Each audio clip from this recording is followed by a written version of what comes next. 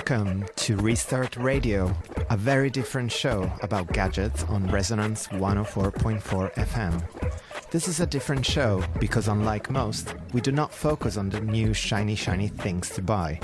We focus on the value in the stuff we already have. The Restart project aims for a shift of behavior towards a more sustainable and happier relationship with electronics. Our monthly community electronics repair events here in London are just the beginning. My name is Ugo Vallauri from the Restart project, and I'll be your host today. I'm joined today by my partner in crime, Janet Gunter. Hi. And by Marina Pla, our special guest from Club de Reparadores in Buenos Aires, Argentina. Hello. Hi. In this episode, we're going to talk to Marina about her experience of running repair events in Buenos Aires and the connections and similarities of our work with hers, and look at emerging trends based on some of the stories we've seen this week in social media, and also talk about some upcoming events. But first of all, Marina, welcome to the show. Thank you. It's great to be here. So we heard about your work on the internet, and when you said that you were passing through London, we were immediately really thrilled that we would finally meet, because we've seen some of what you share online, and we just wanted to hear a lot more about why repairing and why in Buenos Aires, yes, and Buenos Aires. What's behind it. Well, Club de Reparadores is a project, it's a repair club, which we started last year in November, together with Melina Scioli, who's my partner in crime on this project, and friend. Obviously we knew about Restart project, and we were huge fans. And both of us had been working around recycling and waste in the city of Buenos Aires. So we were really quite aware of the problem that this means for general household waste, but also for those items that come near the end of their life. And we realized how, for many people, it felt more and more difficult to find what to do with them, whether it was possible to repair them or not. And I think it's something that we realized everyone felt, that things last less time and they are harder to repair. And we felt that this was like really something interesting to work on and to focus on. And so somehow we came to the idea of running this pop-up voluntary events. Sounds familiar. It rings a bell. Yes, in a way, I think we're like a little brother project of Restart in Buenos Aires. Well, in that case, we're the little brother of the repair cafes in Holland, because we were inspired by the activities of other people elsewhere as well. Okay, so we're many brothers, little family fighting. Fast-growing family, however. Yeah. Yes. And so you originally took an interest in the way recycling and waste management works in Buenos Aires. Can you tell us a bit more about that? Yeah, sure. Obviously, yes, I became interested in what was happening with waste. In Buenos Aires, we have this reality, which is a lot of people informally making a living out of waste. And this is a reality that we bump into really in the streets, people trying to rescue cardboard and other materials. So when people put out their garbage, are they already imagining that someone will come and take do people separate their garbage if they think that someone might come and take certain parts of it? Well, nowadays, hopefully we do. Okay. We are supposed to, definitely. There's a law that says that we have to do it. In practice, however, it is taking some time and difficulties to really fully happen. But back around 4 years ago, when I started working around this subject, it wasn't quite working as well as it is now. It was worse, I think, and it was really an informal way of recovery for waste. And during these 4 years, it has improved in the way that many of these informal cartoneros or waste collectors have become a bit more organized in form of cooperatives. And they are trying to be included by the city government as the way in which recycling is collected. That's really interesting for us, because actually just reminding the UK audience that recycling started informally here. And in many Western or rich economies, it started informally. So it was citizens who took it upon themselves to start sorting their garbage and creating collectives and ways of recycling. And then the local authorities or governments got involved, and then large waste contractors came in. But it's kind of interesting for us to see that. Yes, it's a totally similar process that is going on at the moment in Buenos Aires. It's a big challenge, clearly, because it's hard to... It's a problem collecting waste and recycling is complex. No, there's so many factors involved in making it like a possible equation in every aspect, no, like environmentally and socially and economically, because it has to work out in this sense. And it's not perfect at the moment. It's so perfectible, but it is interesting that it's going in a way where it's nice that it's a social way of managing recycling. It's encouraging that government wants to work with collectives and smaller groups and to see if that can work. I imagine that the cartoneros and their cooperatives are probably more effective than more top-down approaches in filtering out of the recycling stream what can be reused still. Well, yes, and also I think especially it's people that really need work and they need to make a living, and this is a way they found, and it's a problem that needs a solution. So if that can work out in a way that is beneficial for everyone, it's really like a really great example, no, of finding a solution and having many other positive effects in the way.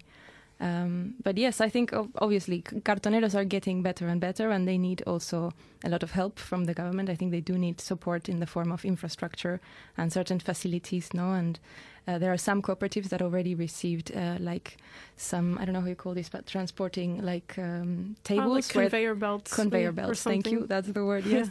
Which is like very useful for doing the proper sorting of the waste. And also there's a lot that they can be trained in and learn in order to do that better. Also, when we started researching this subject for the project that we did called reciclario.com.ar, which is a website that provides information on how people can sort waste at home, we realized that because cartoneros were working so informally, sometimes they didn't even know they didn't know that some materials or products were technically recyclable, because they hadn't found the connection with a company or an industry buying that material post-consumer. So there were so many links to be made that would enable more materials to be recovered and recycled. That's fascinating. And I suppose land is an issue too, right, for co-ops. So, a stable land tenure, knowing that you have a space to store and sort and garbage. That's crucial.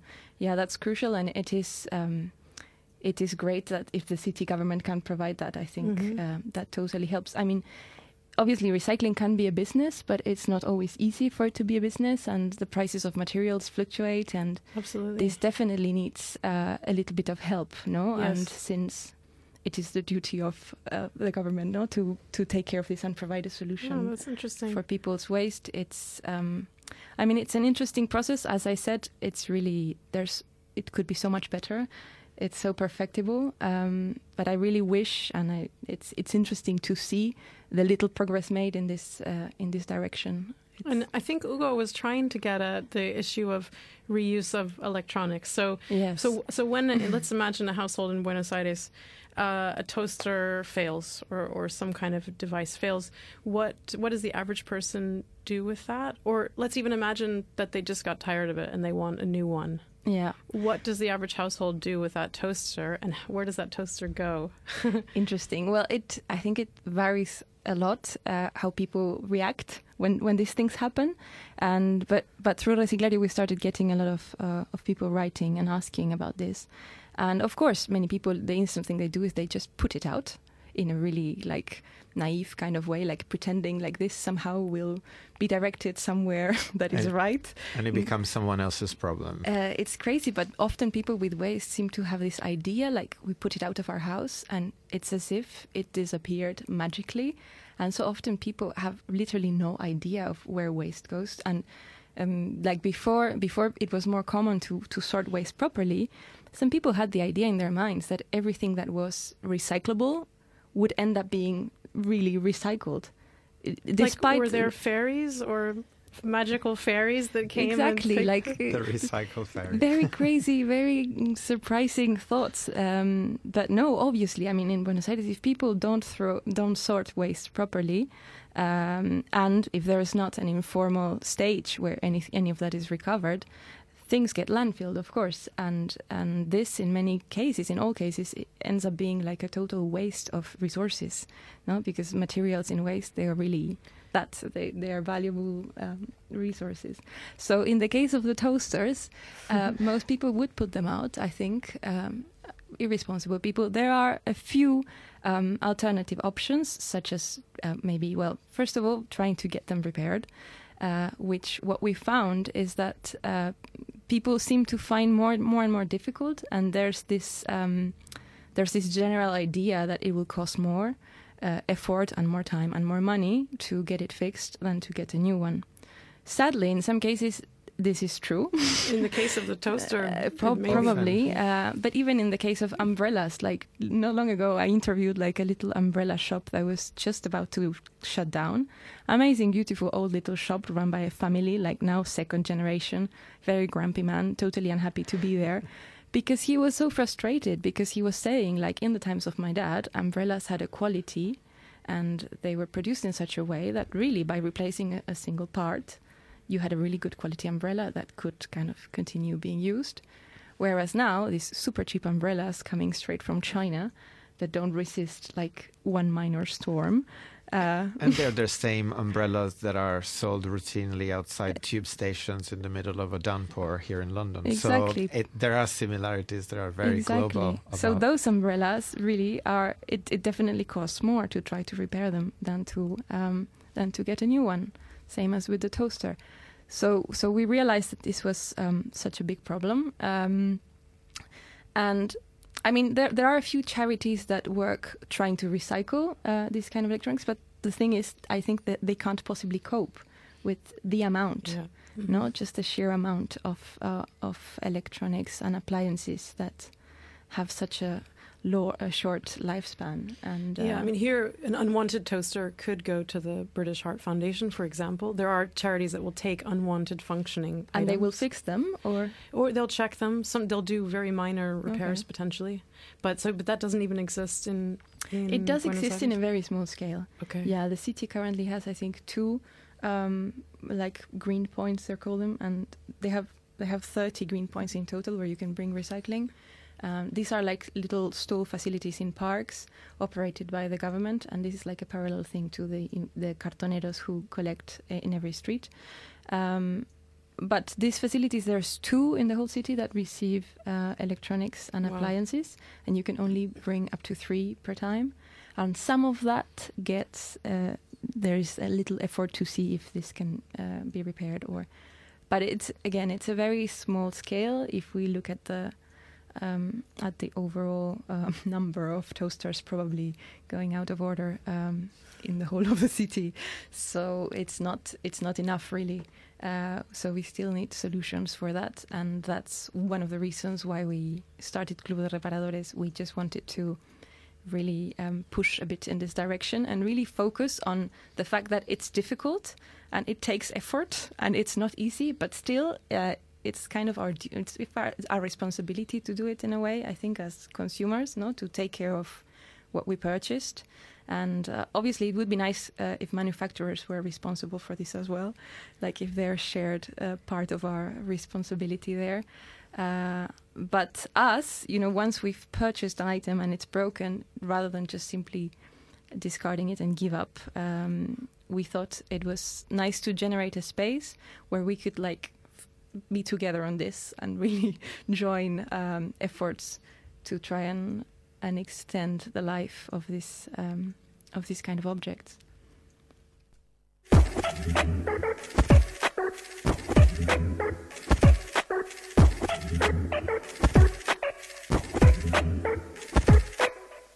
You're listening to Restart Radio on Resonance 104.4 FM, and we're talking to Marina Pla from the Club de Reparadores in Buenos Aires.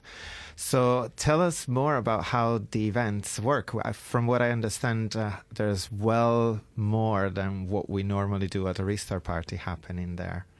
Yes, well, when we started the events, we were frankly quite scared of dealing with electronics because we knew this was so difficult. And The events are voluntary, so we invite people who know how to fix things, because maybe people who are professionals, people who are amateurs, people who are enthusiasts. Sometimes people went to a technical school, or they learned from their parents some skills. And the idea was to invite these people and provide a workspace and some basic tools, and invite people with broken objects. Initially, we started with electrics, like electric appliances, and textiles like clothes and bags and sometimes shoes. This was like the basic format of the club. It sounds strange to call it club. And then after these first editions, we also had other people coming in with different skills, wanting to kind of participate. So we soon had friends who knew really well to bookbind and to repair books, to like restore broken jackets of books or books that were losing pages. And these two friends, Leonora and Nini, they joined, and they've been participating in quite a few editions, leading this sector of the event, which where people can bring their books and get them repaired and learn how to do it. And then also we had the chance of like teaming up with Fab Labs, one in Bariloche in Patagonia in Argentina, and also two in the city of Buenos Aires, one that belongs to the Centro Metropolitano de Diseño, which is a Metropolitan Center of Design, which is a space that belongs to the city and runs a Fab Lab with 3D printers and laser cutting machines. And they became interested in the project, and they invited us to co-host an event. And that was really something we were super keen on doing, because obviously these technologies really extend the possibilities when it comes to repairing. And we were really interested in trying to 3D print spare parts. In Argentina, it's quite hard to get spare parts for broken electronics. Like, I know here you can order them online and get them to your door within 24 hours, which not all, but some. Well, we are so jealous about that, because in Argentina it's quite hard. Like, we don't really have that. There are a few spare part shops, but you really have to be really lucky to find what is wrong with your appliance and realize that it's due to a broken part, and then like really find the exact part you need is like would be quite lucky. So the 3D printing for this was like something we were super enthusiastic about. So for those listeners that are not aware of the Fab Lab movement, yes. So in your experience in Buenos Aires, what does a Fab Lab have in terms of equipment, and how does it work? Well, it's something quite new for us too. I think generally it's new spaces trying to promote themselves and find ways in which they can be useful for the community. But in the case of the Fab Lab in CMD, which it's a space that belongs to the city, they have 3D printing machine and laser cutting, and they have general woodwork facilities. It's a really interesting, it's like a really well-equipped workshop. And the way it works is, I think people can go there with their projects and get like fast prototyping, and they can get advice, and they can use these machines for their own projects. Also Neti, which is the other Fab Lab where we hosted our 10th edition just less than 2 weeks ago. I like the name Neti. It comes from Ni todo es inventado. Neti is no está todo inventado, inventado, which means not everything has been invented. That's a great name. It's a great name.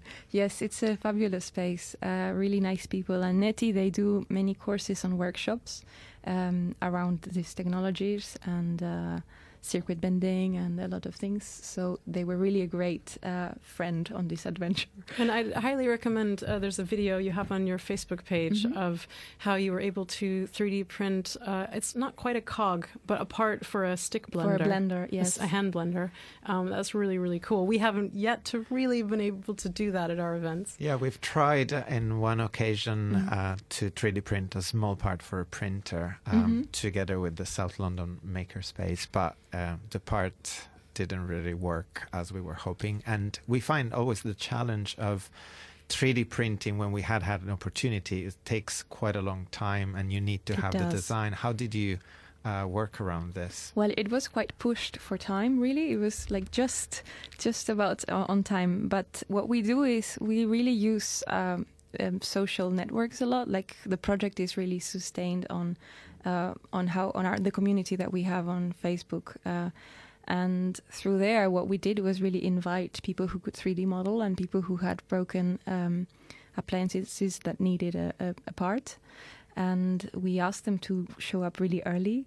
We always have a forum where we ask people if they can sign up, telling us that they will come and what they're bringing, so that we can try to estimate what will be happening in the event and prepare and try to make sure that we will have enough volunteers to deal with what will be coming. And this is what happened really. Like the person with the part came in quite early, and we could soon very quickly do a proper diagnosis of what was wrong with the part.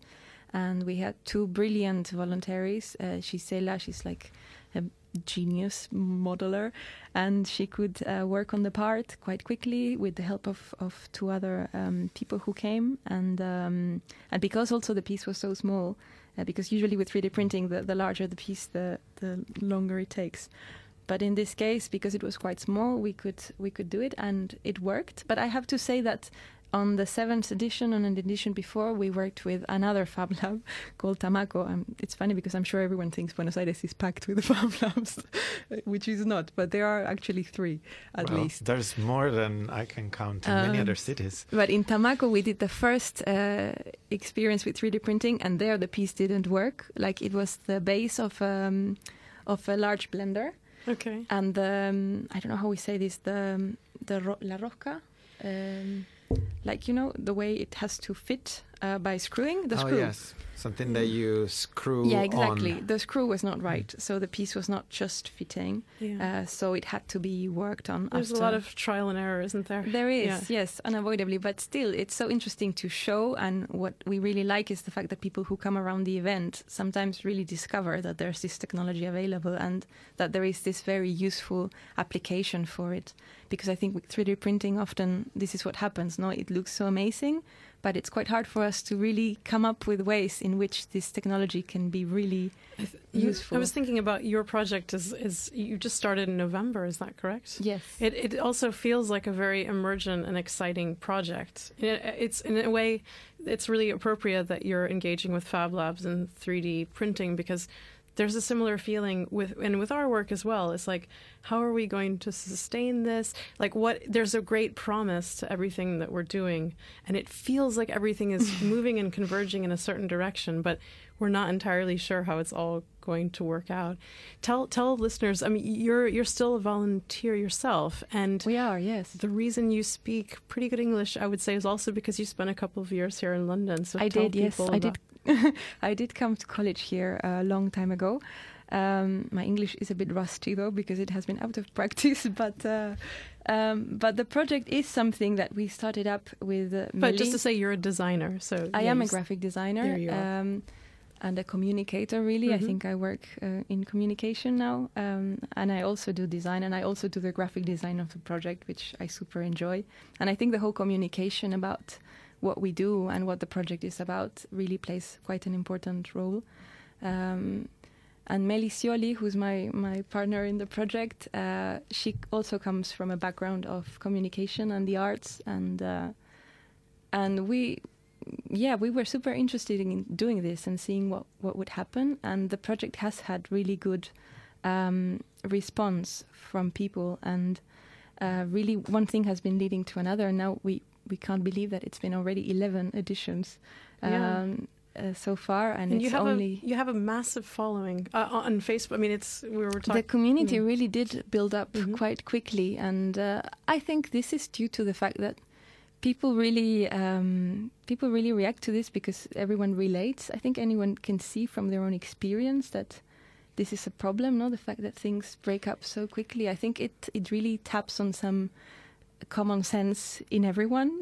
and that common sense you also encapsulate in some really beautiful posters. So one of the things we first noticed about you was that you were sharing these spectacular how do you make those posters? These beautiful posters, images on. We discovered you on Instagram, I believe. Ah, okay. Yeah. Yes. Yeah. Yes, I think we were following you on Instagram initially. Yeah. Yes. Yes. With Meli, we started. We knew this letterpress printing place in the outskirts of Buenos Aires, a really beautiful family-run printer called Imprenta Boquerón. And Imprenta Boquerón has this very old Heidelberg machine and prints with all very big wooden letters. And these posters are just so strong and so beautiful. And I had worked with them as a designer before. And with Meli, because we had been working around sustainability and waste, we came up a section of the Constitution of Argentina, which is Artículo 41, and we were amazed because this section basically speaks about our right to enjoy a healthy environment and our duty to preserve it for future generations. And it was really like a definition of sustainability within our Constitution, and we thought, wow, that's really worth spreading. So we thought the poster would be a great format for that, and we started printing these really large posters, putting some up in the streets and giving some to places for education and cultural centers. And they're for sale online, correct? And they are for sale online, and it's really something that we started just because we wanted, and now because there's such an interest in the posters, it is one of the ways in which we sustain Club de Reparadores, which obviously does have some expenses, and at the moment it is completely voluntary and supported by people like Meli and me and a lot of others who really believe in it and kind of enjoy doing it. And I think it's so rich for everyone who's involved in the event. There's something very human about really reconnecting with our things and with others. Nowadays, it's so common that we don't really know where things come from or how they're made, and really getting together with some other people to open something up and understand how it works and really try to keep it working. There's something really, really rich in that, which is part of what we love about the project. Yeah. It resonates so much with our experience, really. You know, when people ask us, what are you most proud of, what you've enjoyed the most, is actually getting to meet a lot of people that are committed, although they might be coming to our events for a variety of different reasons. But they get together and everyone knows why they're doing this, and there is a commonality of purpose which really strikes us all the time. And every new neighborhood we go to, or any new city that develops their own version, it seems to be always at the heart of it. In fact, I just wanted to report back from a great event that we've been involved in last weekend in Ilford, together with Sophia Hubbs at the Salvation Army, just near the train station. And it was a fantastic buzzing event, bringing together people repairing bikes, people providing reused products, people sending seedlings or making great food and sharing it with the community. And we met fantastic people who wants to replicate restart parties in the area. So it's great. When you have that human experience. It explains much more than just the cold materiality of things. So we're nearing the end of today's, and it was such an enjoyable interview that we didn't end up talking about the doom and gloom in some of the social media stories we read this week, and all the better for everyone. We'll talk about the wave of tablets becoming obsolete next week then. There's always time to talk about that. So there's 2 events happening outside of London this week. One is tomorrow, a restart party in Jerusalem, Israel, and one in Turin on Sunday the 17th. So more details, if you're listening from this place, it's on our website. And just one mention for an event we're running next week on the 23rd, back again in Ilford. We're running workshop on how to run restart parties, so no fixing for once, and we still have a few spots available in case anyone wants to learn from our experience on best tips and practices on how to run events. And in the meantime, thanks so much for listening, and you can find more about the Restart Project on therestartproject.org or on social media at Restart Project on Twitter and Facebook. Thanks for listening.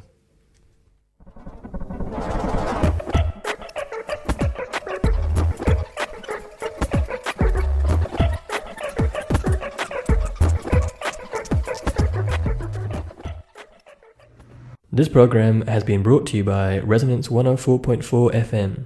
If you liked what you heard and want to support our work, please make a donation at fundraiser.resonance.fm.